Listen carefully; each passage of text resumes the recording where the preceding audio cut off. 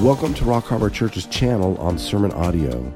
We hope that this message is a blessing to you and it helps you in your daily walk with our Lord and Savior, Jesus Christ. So please settle in and grab your Bibles. Here's our guest speaker with this message. I'm glad to be here with you again, and always good to see old friends and make new friends. So, over the last 10 days or so, I decided what I was going to speak on, and I began to work on the topic, and I was going to meld two different topics together this morning: the 9 hidden dangers in the occult, or 9 forbidden practices, and also I was going to give you an update on Disney. Now, last night at 2 a.m., when I finally turned the computer off, everything was fine. When I came in this morning, PowerPoint won't fire up on my computer. Half of my slides this morning, at least half of them, have little movies attached to them. That makes it even harder to transfer it over to another computer. So I'm stuck. But I do have plan B. Is that okay? And I'll just have to save the message. And I worked on it. I don't know how many hours I worked on this to get all the little bells and whistles correct in the presentation. But that's the way life is. And naturally, everything worked fine. I don't remember PowerPoint ever blowing up on me anywhere. And I walk in to Rock Harbor, turn my computer on, and lo and behold. Does that sound familiar? Do other people have that trouble? Brandon was able to use video this morning. Why can't I? Anyway, I am glad to be here, even if it is doing something different, something I wasn't planning on. But I hope this will be an encouragement to you. And this is something I do often, but usually it has some visuals to it too. And we won't see any of those this morning. But you'll just have to wing it like the old days. Like, I don't know how the Apostle Paul made it without videos. How did he do it without PowerPoint? But he did. And so we'll try to do the same thing. I'm curious as I begin, how many of you were born and raised, your memories go back to when you were a little boy, a little girl, and you went to church? How many of you were going to church as a child? Okay. I was too. I went to St. Paul's Methodist Church in downtown Parkersburg, West Virginia. My grandparents sent me there faithfully, and that was back when the Methodist Church, as far as I know it, looking back in history, they were still preaching the gospel in the 1950s. And so as I was going to church, I was hearing about all the stories of the Old Testament and New Testament, and I was in the kids' plays and the kids' choir, and I went to summer camp and all those kind of things that we do. But if you would have asked me in those days if I was a Christian, I would have said yes, because I really didn't know any better. I didn't know what it meant. I went to church. I was baptized when I was 2 years of age, against my will, by the way, may I say. And I've been baptized since then, after I was saved, which is the way you do it. Not you get the cart before the horse, you get baptized before you're saved. But I've been baptized since then, and I was baptized against my will, like I said. But I did all the things that somebody going to church would do, and I said I was a Christian. I would have said that if somebody asked me the question, but I really didn't know what that meant. And even though I went to Sunday school faithfully and I was in all of the Christian activities, I don't ever remember anybody challenging me about my faith or giving me a reason to say yes to Jesus and to accept him into my heart as Savior and Lord. So it was a kind of a Christian example that I was living. My grandparents, like I said, were faithful in taking me to church. They raised me. My mom lived with us. My dad and my mom divorced when I was about a year of age. And so I didn't have the classic family. My grandfather became a father figure. My grandmother became a mother to me. My mom was more like my sister. She had rheumatoid arthritis in both hips, and I never saw my mother walk up one step. She could not have made it up that one step right there by herself. Never saw that happen in my life with her. So you kind of get the picture that my grandparents were important to me, and I'm grateful for all they did for me. Grateful for all of the things that they did, the way they treated me, the way they took care of me, and so on. But I wouldn't call our home a Christian home. Now, it was kind of a Christian home. I never saw the Bible opened and read. There was Bibles around our house, but I never saw one opened up and read. And my grandparents did as good as they could. They did the best they could at their point of experience. And so I'm grateful for that, and I don't ever want to come off in any way except being grateful for that. Thankfully, I got to meet my dad and got to spend a lot of time with him, and he and I developed a terrific relationship later in life. I sought him out, and he was wide open to that relationship. And, that's pretty weird, too. That's not the way that always works out. If the parents divorce very early, sometimes one or maybe even both parents are completely away from the situation with their offspring. But I'm grateful for the opportunity I have with my dad and my mom.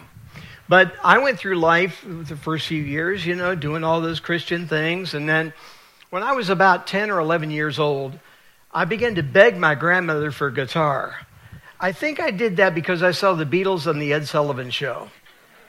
Some of you who just laughed know exactly what I'm talking about, and I know how old you are. But I saw the Beatles on the Ed Sullivan Show, and that's what I wanted to do the rest of my life. I wanted to play music. I wanted to be a musician. And I didn't really understand what it was like to build a career and so on. I wasn't challenged about any of that kind of stuff. In high school, my counselors didn't challenge me. If my high school counselors would have challenged me about what I really wanted to do in life, well, I would have probably said I'm going to play music the rest of my life, but I really didn't understand what that would mean and where that would lead. But if they would have challenged me, I probably would have ended up as somebody that looked into antiquity. I love archaeology. I love that kind of thing. And that's probably the direction I would have gone in life, but didn't happen. When I was 11 years of age, I first made money playing in a band when I was 11 years of age, to give you an idea. So I was very early on playing, begged my grandmother for the guitar. She bought me the guitar. She got me guitar lessons. And the guitar teacher, he kind of had a crush on my mother, so he got himself invited to dinner. And I'm probably about 12 at this point. And at dinner, though I don't remember the instance, my mom told me, and my grandmother has told me the same story, that evidently he asked where else I was taking lessons. And of course, they looked at me, and I wasn't taking lessons anywhere else. I was learning scales and that kind of thing in lessons from him. But he says, how is it this boy comes in and shows me the new chords he's learned on the guitar this week? He wasn't teaching me any chords. A chord is at least 3 notes put together into a musical pattern, and you strum it all together usually.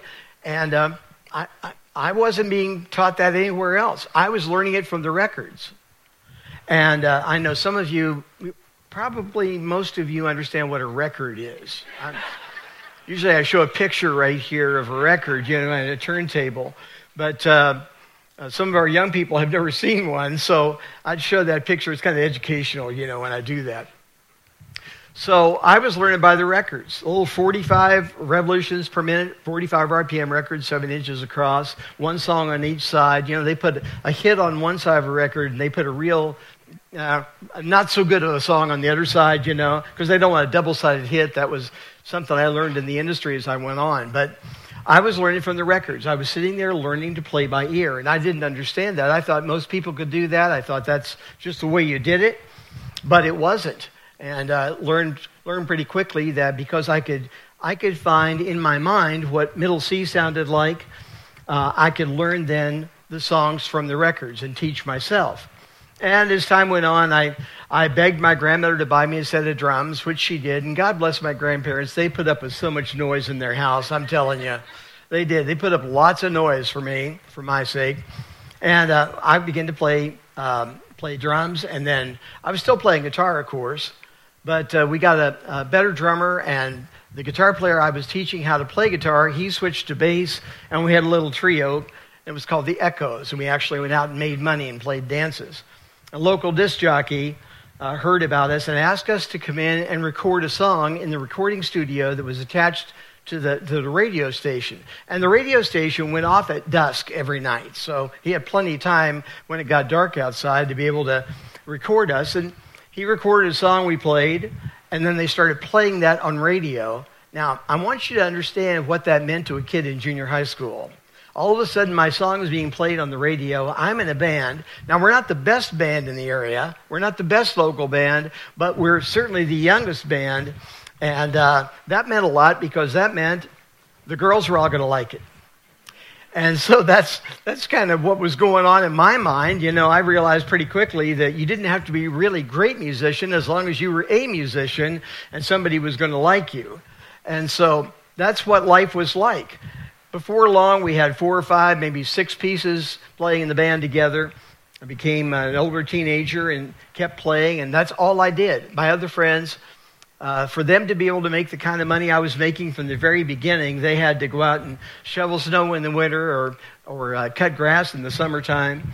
I remember that DJ that brought us in, that recorded us, he was holding dances every Saturday night at a local community center it was, and invited us to play.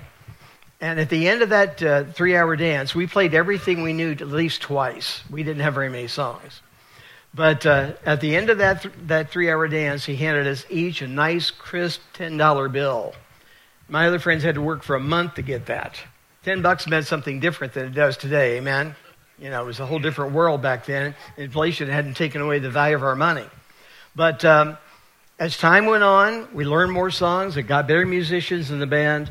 I kept playing all through junior high and high school. In fact, I was out traveling before I could even drive a car. We had a chaperone that went with us wherever we went and drove our equipment around from place to place. So that's what was going on in my life early on.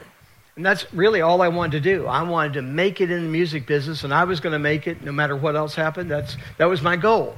That's what I wanted to do. And I enjoyed what I did. There was nothing else that really excited me. I wasn't big enough to play football or tall enough to play basketball or fast enough to play baseball. So I did that. I did all those things, but not to the sufficiency of being able to do them successfully. So when I was 17, found out that my girlfriend was pregnant. Things were coming apart at the seams. It was decided that my mom and I would move together, and she wanted to move anyway, and I needed a fresh start. It was decided I wasn't going to have anything to do with the baby.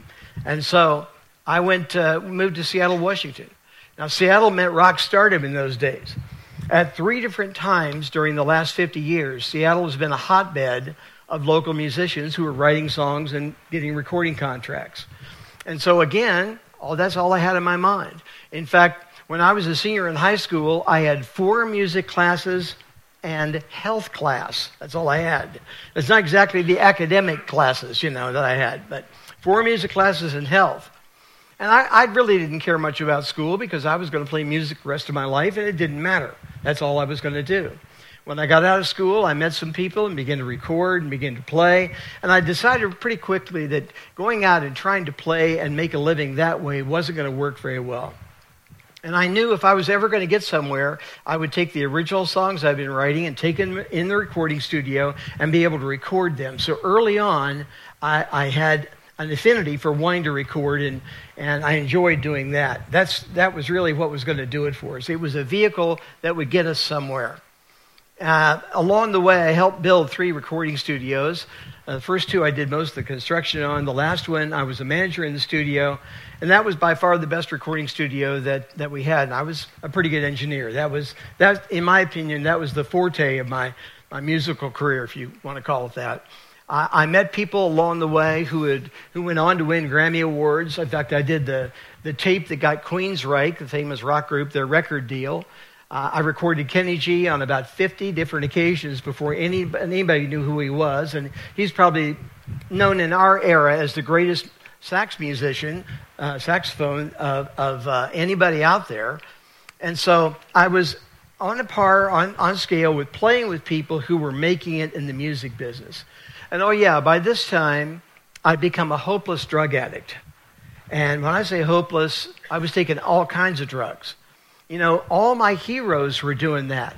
The people I was looking up to, the musicians, the producers and others. You would read about them. You would hear about them. And I built this little recording business, if you will. And I would go out and look for songwriters or groups, or preferably both together. And then I'd offer them a short-term contract where we'd record 2 or 3 songs, and then I would try to sell the songs or the band or both to a record company. And I oftentimes would go to L.A. and sit in those corner suite offices and try to get appointments with particular people who would help us to be able to accomplish our mission. But I remember doing all that kind of stuff. And throughout that whole thing, if you'd have asked me, am I a Christian? I would have said yes, because I didn't know any better. Because I was baptized when I was a little kid. Because I went to church as a child. I would have said, yeah, I'm a Christian. And what does that have to do with it? That's kind of the way my life went. I wasn't reading the Bible. I've carried a Bible around for a long time, kind of like a good luck charm or a rabbit's foot, people would carry around. By the way, if you're carrying around a rabbit's foot for good luck, it wasn't lucky for the rabbit. But I that's the way I viewed it. I didn't open the Bible to read it to find out what was in there, but that's just the way life was. That's just stuff I did. And I did a lot of it out of ignorance, not knowing any better. So at one point, I was spending about $1,000 a week on my cocaine addiction. Now, in the 1970s, that was a lot of money. Way more money than it sounds to be today. $1,000 is a lot of money today, but nothing like it was back in the 70s. I thought that was the key for me. In fact, I got to the place where I felt like I couldn't run or play in a recording situation without having dope. It was just, I was psychologically and then became physically addicted at the same time. Now, I've left out where I met my wife. I was playing in a little local bar band just to kind of keep calluses on my fingertips as a guitar player and, have a few beers. And I became an alcoholic in that situation. I played in the same bar 6 nights a week for 18 months. And that's what happens when they give the band free beer. You become an alcoholic in the process. I called myself an alcoholic because I was so dependent on the drugs and on all the genre around me to be able to produce and record and write music. And yet I've heard recordings of me when I was perfectly straight, and I'm probably better that way than I was ever when I was taking something to aid my psychological being. That's the way I felt about myself. That I needed to bring myself up psychologically. But my wife and I met each other. We knew each other for about 3 weeks, and we eloped to Lake Tahoe and got married. In fact, we got married at the Love Chapel at Lake Tahoe. Come to find out, my brother-in-law and his wife got married there by the same guy about 10 years later. It was Reverend R.L. Love, and I'm sure that was his last name. Yeah, positive it was. So nobody told me you had to give up all your girlfriends once you get married. That didn't come into my mind because, hey, I'm in the band. I'm going to do whatever I want to do. I'm going to make it in the music business and nobody's going to stop me. So Melanie and I had troubles all along the way. I mean, our marriage started out on the wrong foot. It's amazing to me, and it's wonderful also, that last month I passed my 44th year of being married to her. And so I'm grateful for that. She's the most precious and wonderful thing in my life, and really, she's a lot of the reason that I live today. In fact, I believe I'd be dead if it hadn't been for her and her influence in my life. So we went to see a marriage counselor in the process of all this, and that poor marriage counselor had more problems than we did. It was like I wanted to turn the table around and go, "Can we help you?" Because this person really didn't have it figured out. But both of us were into drugs. Both of us were into music. She'd been studying witchcraft before we got married, before we met each other. And I'd been a New Ager for many years at that point. I was throwing the arrow sticks of the I Ching and following kind of the Eastern mystic philosophies at that point in time. Nobody was expressing to us a need to get saved. In fact, in all the recording studios and all the concerts and all the travel and all the hotels and all the clubs and all that time, I don't ever remember anybody ever witnessing Jesus Christ to me, which is an indictment really on the church that I never met anybody who challenged me about my lifestyle. Nobody even bothered to tell me that I was going to go to hell. A lot of people told me to go there, but I didn't recognize that I was lost, even though I had everything that all of my friends around me wanted. At one point, I had another engineer working full-time for me, taking all the recording jobs that I really didn't want to do. I could be home asleep or out partying someplace, and he's working and I'm making money at the same time. And so I had what others would want, but I didn't recognize it. There was always something missing in my life. So in the middle of a huge fight one night, my wife threw the Seattle Yellow Pages at me and hit me in the back of the head. Now, they're about that thick. Got my attention right away. And if you, some of you have met my wife. Some of you all went to Israel. We went to Israel together back in 2018. And you've met her, and you can hardly imagine her swearing like a truck driver. But she's swearing at me, and she threw the Yellow Pages at me. And she said, you want to get your marriage straightened out? You figure it out. Now, she didn't throw the Yellow Pages at me to have me look for a marriage counselor, but that's exactly what I did. I opened them up to religious counselors. And I put my finger down on the page. And I called the number the next morning where my finger landed. And it was a man named Ted Bradshaw. And Ted answered the phone, good morning, God bless you. And I'm sure I must have looked at the phone, and back in those days, a lot of us talked funny. I certainly did. I'm sure I looked at the phone and went, wow, far out. God's on the phone, because I didn't know any better. So the first question that Ted asked me that morning, I said, like we need a marriage counselor, man. Every sentence ended in the word man, you know what I mean? So like we need a marriage counselor, man. Can you help us, man? Ted said, of course. Are you a Christian?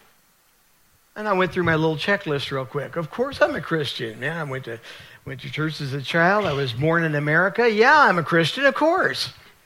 I had no idea who Jesus was. Had no idea. So he saw us that very afternoon. We got in the car and went to see him, and we were in deep trouble, both of us were. Both of us were, our marriage was in trouble. Our lives were in trouble in general. And he told us later on that from the things we admitted to him in that first conversation in his office, he knew there were a lot more deeper things that we weren't talking about. He was doing marriage counseling in his real estate office where he's selling real estate on the side, but counseling was really what he wanted to do. He'd been a pastor previously. And so he saw us, and I remember getting in the car and thinking this is probably going to be a waste of time, but I'm going to see it out somehow. I'll see myself through this. And my wife and I continued on, and he kept encouraging us to get a Bible. He kept talking about leadership in the home and looking at me when he said that. And I didn't exactly know what that meant. I'd never read any books about it. I didn't know what he was talking about. But she went out and bought a Bible. She knew we were in trouble. She had that maternal instinct too. She knew that our family, our two girls were in trouble. We were in trouble and we needed help. And she knew it. Man, all I wanted to do was go to the studio and get high and play music and record music. That's all I was thinking about. But she bought a Bible, and she brought a Bible home. And I walked in one night, and the Bible's laying there on the coffee table. And I remember thinking, that's okay, she can have a Bible, just as long as she doesn't get weird with it. She got weird with it. She began to read it. It's interesting. She began to believe it. That's weird. She's believing this book. Now, if you'd asked me if the Bible was God's word, I would have probably said, well, maybe. I didn't know. I didn't know. So she started reading the word.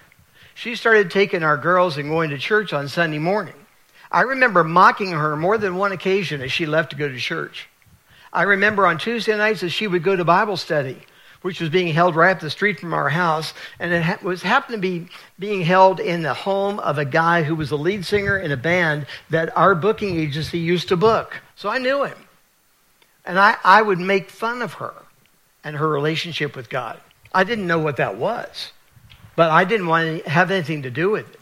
I mean, she can go to heaven if she wants to, but I'm going to Hollywood. Thank you very much. That's kind of the way I thought. So that was my philosophy about life. And so I would usually make every excuse I could not to have to go to the counseling sessions and see Ted. But one day I obviously slipped because I was able to not get out of it, and I went to the counseling session with her. And I was there that day when Ted, as he always did, asked, would either of you like to receive Christ today and be free? He always said that at the end of his counseling sessions with us.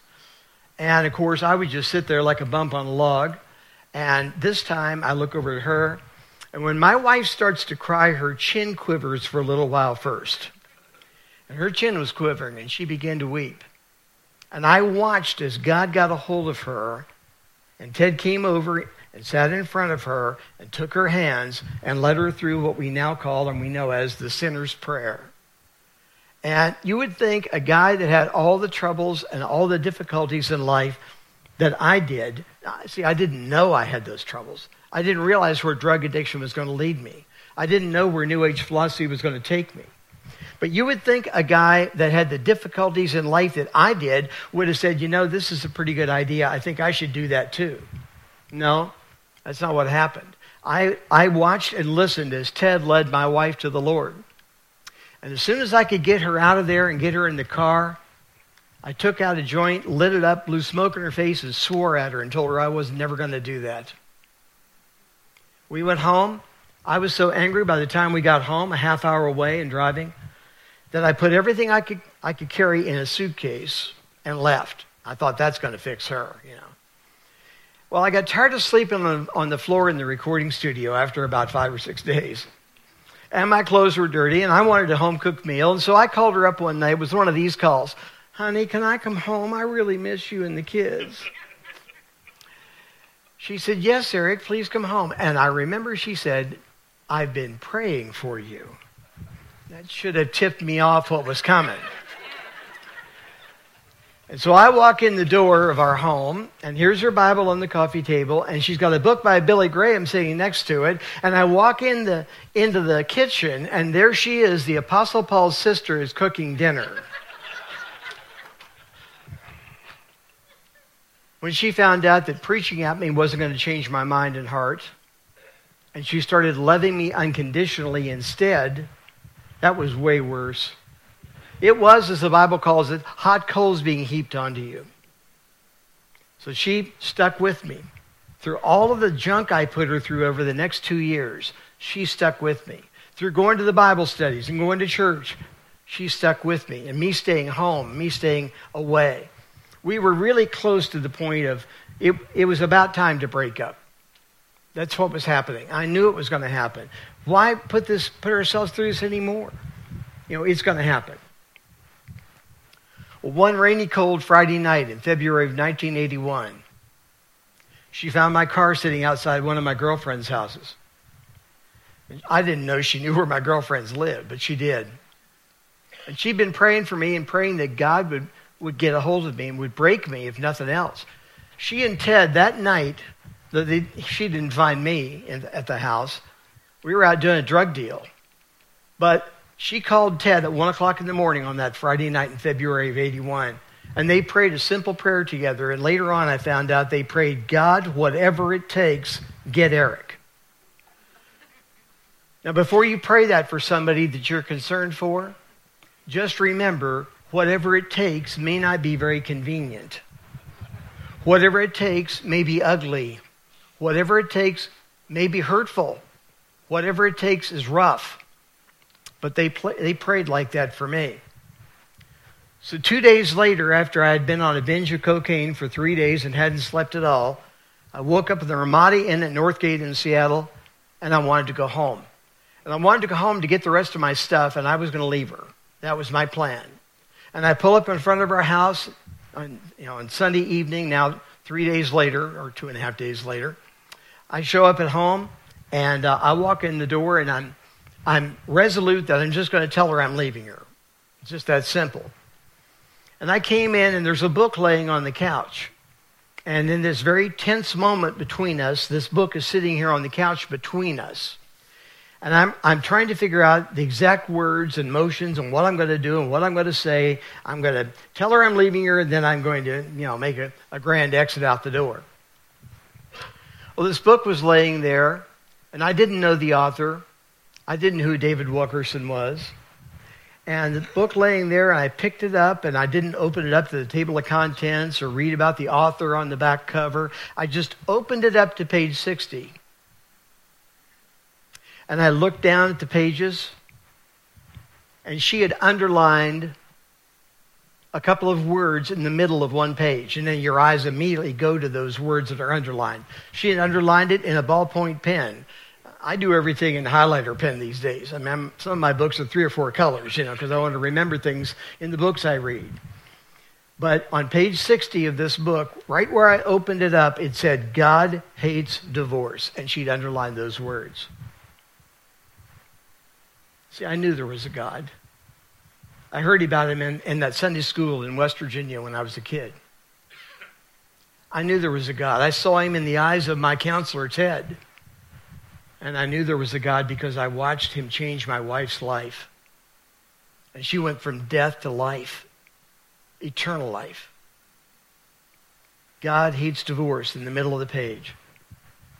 She says she didn't actually see it happen, but she pretty quickly knew it happened because she felt me leave the couch as I fell onto the floor with the book crumpled up underneath me, and I began to cry. At that point in time, I don't think she'd ever seen me cry before.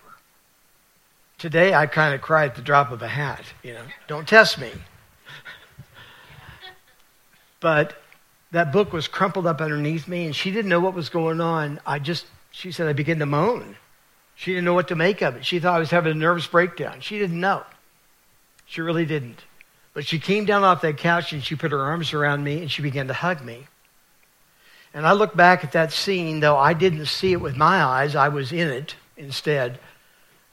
I look at that and think about that was Jesus hugging the adulterous drug addict through his wife. That's what that was. And I began to say, Melanie, forgive me. And I was really emotional in the process of it. Melanie, forgive me. See, I'd always been sorry when she caught me. But I was only sorry I got caught. I wasn't really sorry for what I'd done. But this time, like everything was out in the open. I was genuinely remorseful for what I'd done. And I kept saying, Melanie, forgive me. And she kept holding me while I cried. And then I started saying, God, forgive me. And she said, I said it over and over and over. Now, I wasn't crying out to the God of Confucius or the God of Buddha or the God of Muhammad. No, I was crying out to the God who I'd seen in that marriage counselor and then watching my wife change, who I'd heard about in that Sunday school class in West Virginia. That's who I was crying out to.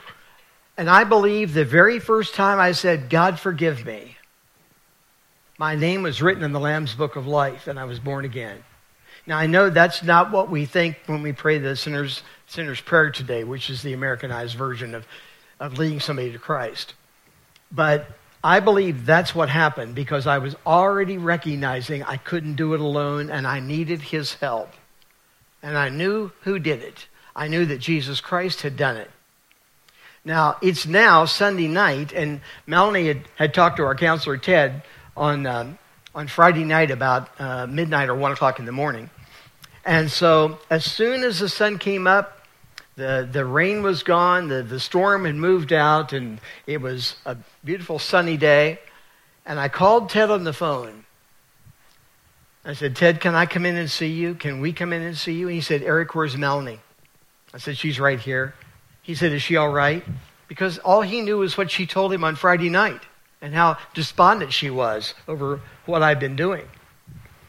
And so Melanie had to drive because I'd done about a quarter ounce of cocaine over the weekend, and I was tremoring. And I didn't think I was safe to drive, and I'd been drinking, and I hadn't slept in 3 days. I guess I wasn't safe to drive. And so she drove, and I remember as we pulled up across the street from his office on 65th Street North in Seattle. I remember the scene. I can see him. He's in a white shirt and a dark tie, came out, stood on the sidewalk. When he saw us pull up, he came outside like this, just smiling, And I got out of the car and I made a beeline for him, and I did something I'd never done in my life that I remember as an adult. I had never hugged a man, but I fell into his arms and began to weep.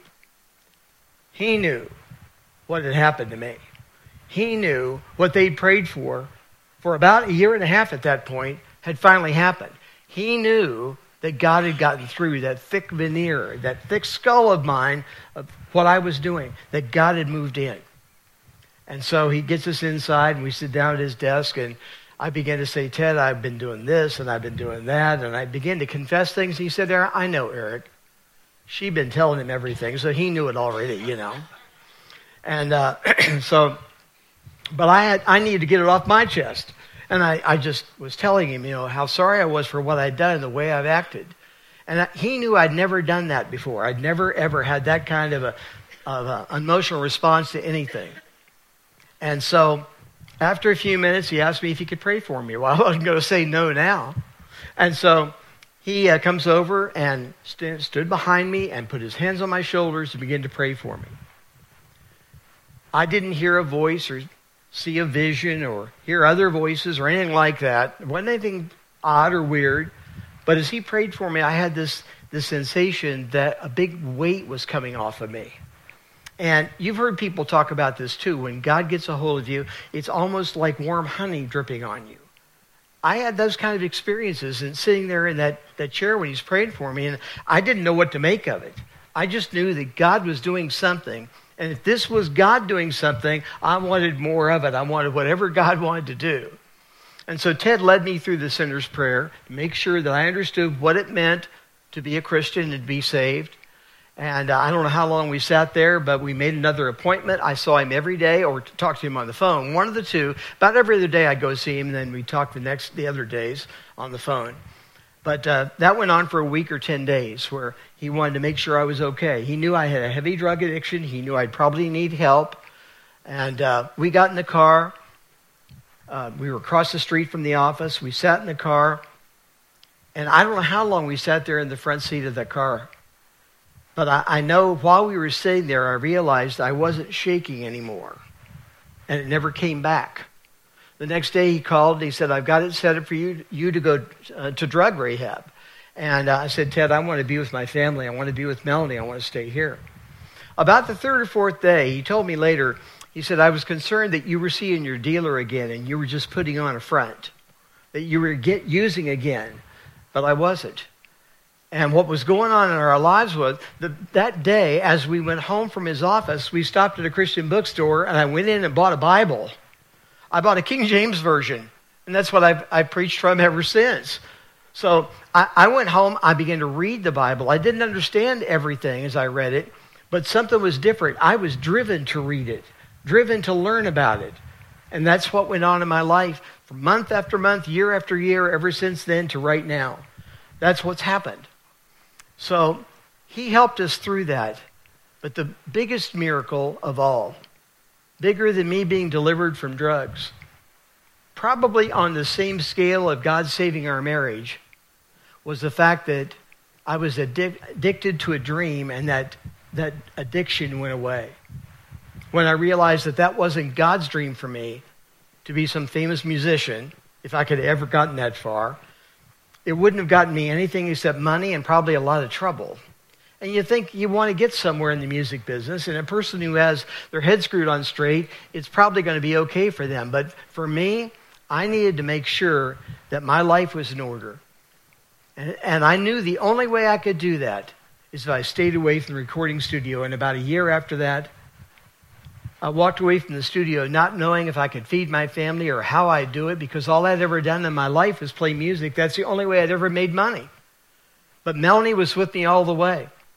And she knew that she was going to support me to be free of all this stuff, and we could worry about the money somehow as we went along. My father-in-law only lived about a mile from us. He fed us 4 or 5 nights a week and took care of us during those days. And as things progressed and things happened, and I went to work actually as a paid phone counselor in Seattle, at a Christian counseling center. I hadn't even read the whole Bible yet, but I had zeal. I had drive. I wanted to help people. I wanted to help people who'd been New Agers. I wanted to help people who had been in my shoes, been where I was. And God used that time. And it made me learn quickly what God wanted me to know. So God has a way of getting a hold of us. And if you right now know somebody in your life, if you know somebody, maybe it's a husband or a son or a daughter or a wife, somebody in your life or a friend that you think they're untouchable before God. No, God can get through to anybody he wants to get through to. He can touch anybody and save anybody sovereignly in his own time. He is sovereign above all things. We can't plan it out, But God has already mapped out. He knows exactly what steps are going to be taken to get us in position or them in a position to be saved. Maybe you've got a son or a daughter, a grandson, a granddaughter, somebody in your life that is living far from God. You've been praying for them and you're about ready to give up. Don't give up on them. Don't give up on them. If God can save me, he can save anybody. You know, when I read in the Bible that the Apostle Paul called himself the worst of sinners, I thought, God, did you not know about me? Didn't you know I was coming along? But, of course, he did. The Apostle Paul called himself the worst of sinners, and I thought I was right there with him. But, you know, God can turn those things into, beauty for ashes is the way it's put in Scripture. He can make a difference in people's lives in a way that we can't even imagine. He can save those who we probably believe are beyond being touched. But he has a way to do it, and he can do it. Don't give up on them. Maybe you're sitting here right now, and you say, well, all that sounds fine, and here I am in church today, but I know things aren't really right between me and God. If you have any doubt about where you're at with God, any doubt about whether your name is written in the Lamb's Book of Life, or any doubt about whether you're born again, however you want to say it, if you have any doubts at all, you can settle that right here and right now. The Bible says if you confess with your mouth the Lord Jesus and you believe in your heart that Christ raised from the dead, you will be saved. It doesn't say then as soon as you clean up your life you can get saved. No, it says you will be saved. You got to start where you're at, and you can start where you're at with Jesus. I imagine those who came to an 8 o'clock service in the morning, you probably already know exactly what's going on. You know that you're saved. You know you're on the way to heaven. You know that someday you'll stand before God and you're going to hear him say, well done, my good and faithful servant. But if you're not sure, if you're not positive, that can be terrorizing. And it can basically paralyze you from being able to do what God has called you to do in your life. And we've all been called, every one of us, to be evangelists and witnesses for the gospel of Jesus Christ. Matthew 28, verses 19 and 20 tells us that we are called to go into all the world, wherever that is to us, and preach the gospel and baptize in the name of the Father, Son, and the Holy Spirit. And so that's up to us. It's just not up to Pastor Brandon as he travels, or online where they may do counseling here, or here at the church at an altar. It's just not that. It's for every one of us to be able to help others to know there is a God and that we will be accountable for what we've done. And Jesus will wipe away our sins if we're willing to surrender to him. Now, that's a big ask for a lot of people. Because just like me, I wanted to be a musician. I wanted to make it in the music business, whatever that meant. I was going to make it. Nobody was going to stop me. But God has a way to do this. He has a way to get through to everybody. So I'm just going to ask you to bow your heads, and I want you to examine your own heart. Just examine your heart. And I'll be happy to talk to and to pray with anybody who needs prayer afterward, but I want you just to examine your heart and just ask yourself, do I know that I am saved? Do I know that I am a Christian? Based on what the Scripture says in John chapter 3 and in Romans chapter 10, do I know that I have surrendered to Jesus Christ? Is my name written in the Lamb's Book of Life? If you couldn't answer yes to that, if you couldn't answer absolutely, I know that I'm saved, then you need to do something about it even right now. This is the safest place in Bakersfield right now. The safest place that you can come to Jesus Christ. Now by that I mean by simply saying, I know that I'm a sinner, God, and I need your help. I can't do it alone. And I now ask Jesus to become my Lord and Savior and to take control in my life. Now, if that's you, you need to tell somebody then. You need to talk to somebody. Maybe it's the person next to you. Maybe it's somebody you don't know. Maybe it's me, if that's you. But you need to make sure that you tell somebody what's happened in your life and what you've done. It was the best thing I ever did. I wish I hadn't waited until I was almost 30 years of age to do it. I wish I'd have done it a lot earlier. It would have saved me a lot of headache and a lot of heartache. And yeah, I wouldn't have a testimony like this, but believe me, the person who gets saved when they're 3 years of age, that person is going to have a testimony for Jesus Christ just the same as what you've heard me give. I don't think what I have is a good testimony, by the way.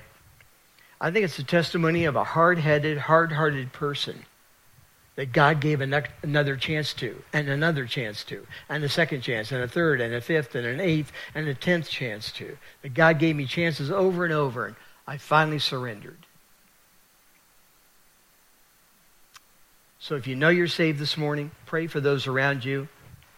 There's probably somebody here in the room that isn't sure, but you can be sure today. Not based on my good works, not based on all the nice things I've done or the bad things I haven't done, only based solely on the forgiveness and the power of the blood of Jesus Christ. Do I know that I'm saved? And you can know it too. Father, touch each one of us here. Help us who are saved to be praying for our loved ones and our friends and our relatives, those who are not saved. Help us to pray for them, to see their names written in the Lamb's Book of Life, to see their lives changed by the power of the gospel. Forgive us, God, for the things we've done and the things we haven't done when you've spoken to our hearts and spoken to us clearly from your word about what we're to do. Help us, Lord, and break us free from the apathy that grips the church across America today. Father, I pray, Father, you'll touch each one of us in this room right where we're at with exactly what we need. And I pray this, Father, in Jesus' name. Amen. I don't know who's coming, but I'm finished. I'll be back there at my book table. I brought in a number of things that does have all of my PowerPoint in it, by the way. And I hope you got exactly what God wanted you to get out of what I give you this morning. God bless you. Thanks for joining us for another lesson. We hope that this message is a blessing for you and helps you grow towards a more mature understanding of God's Word.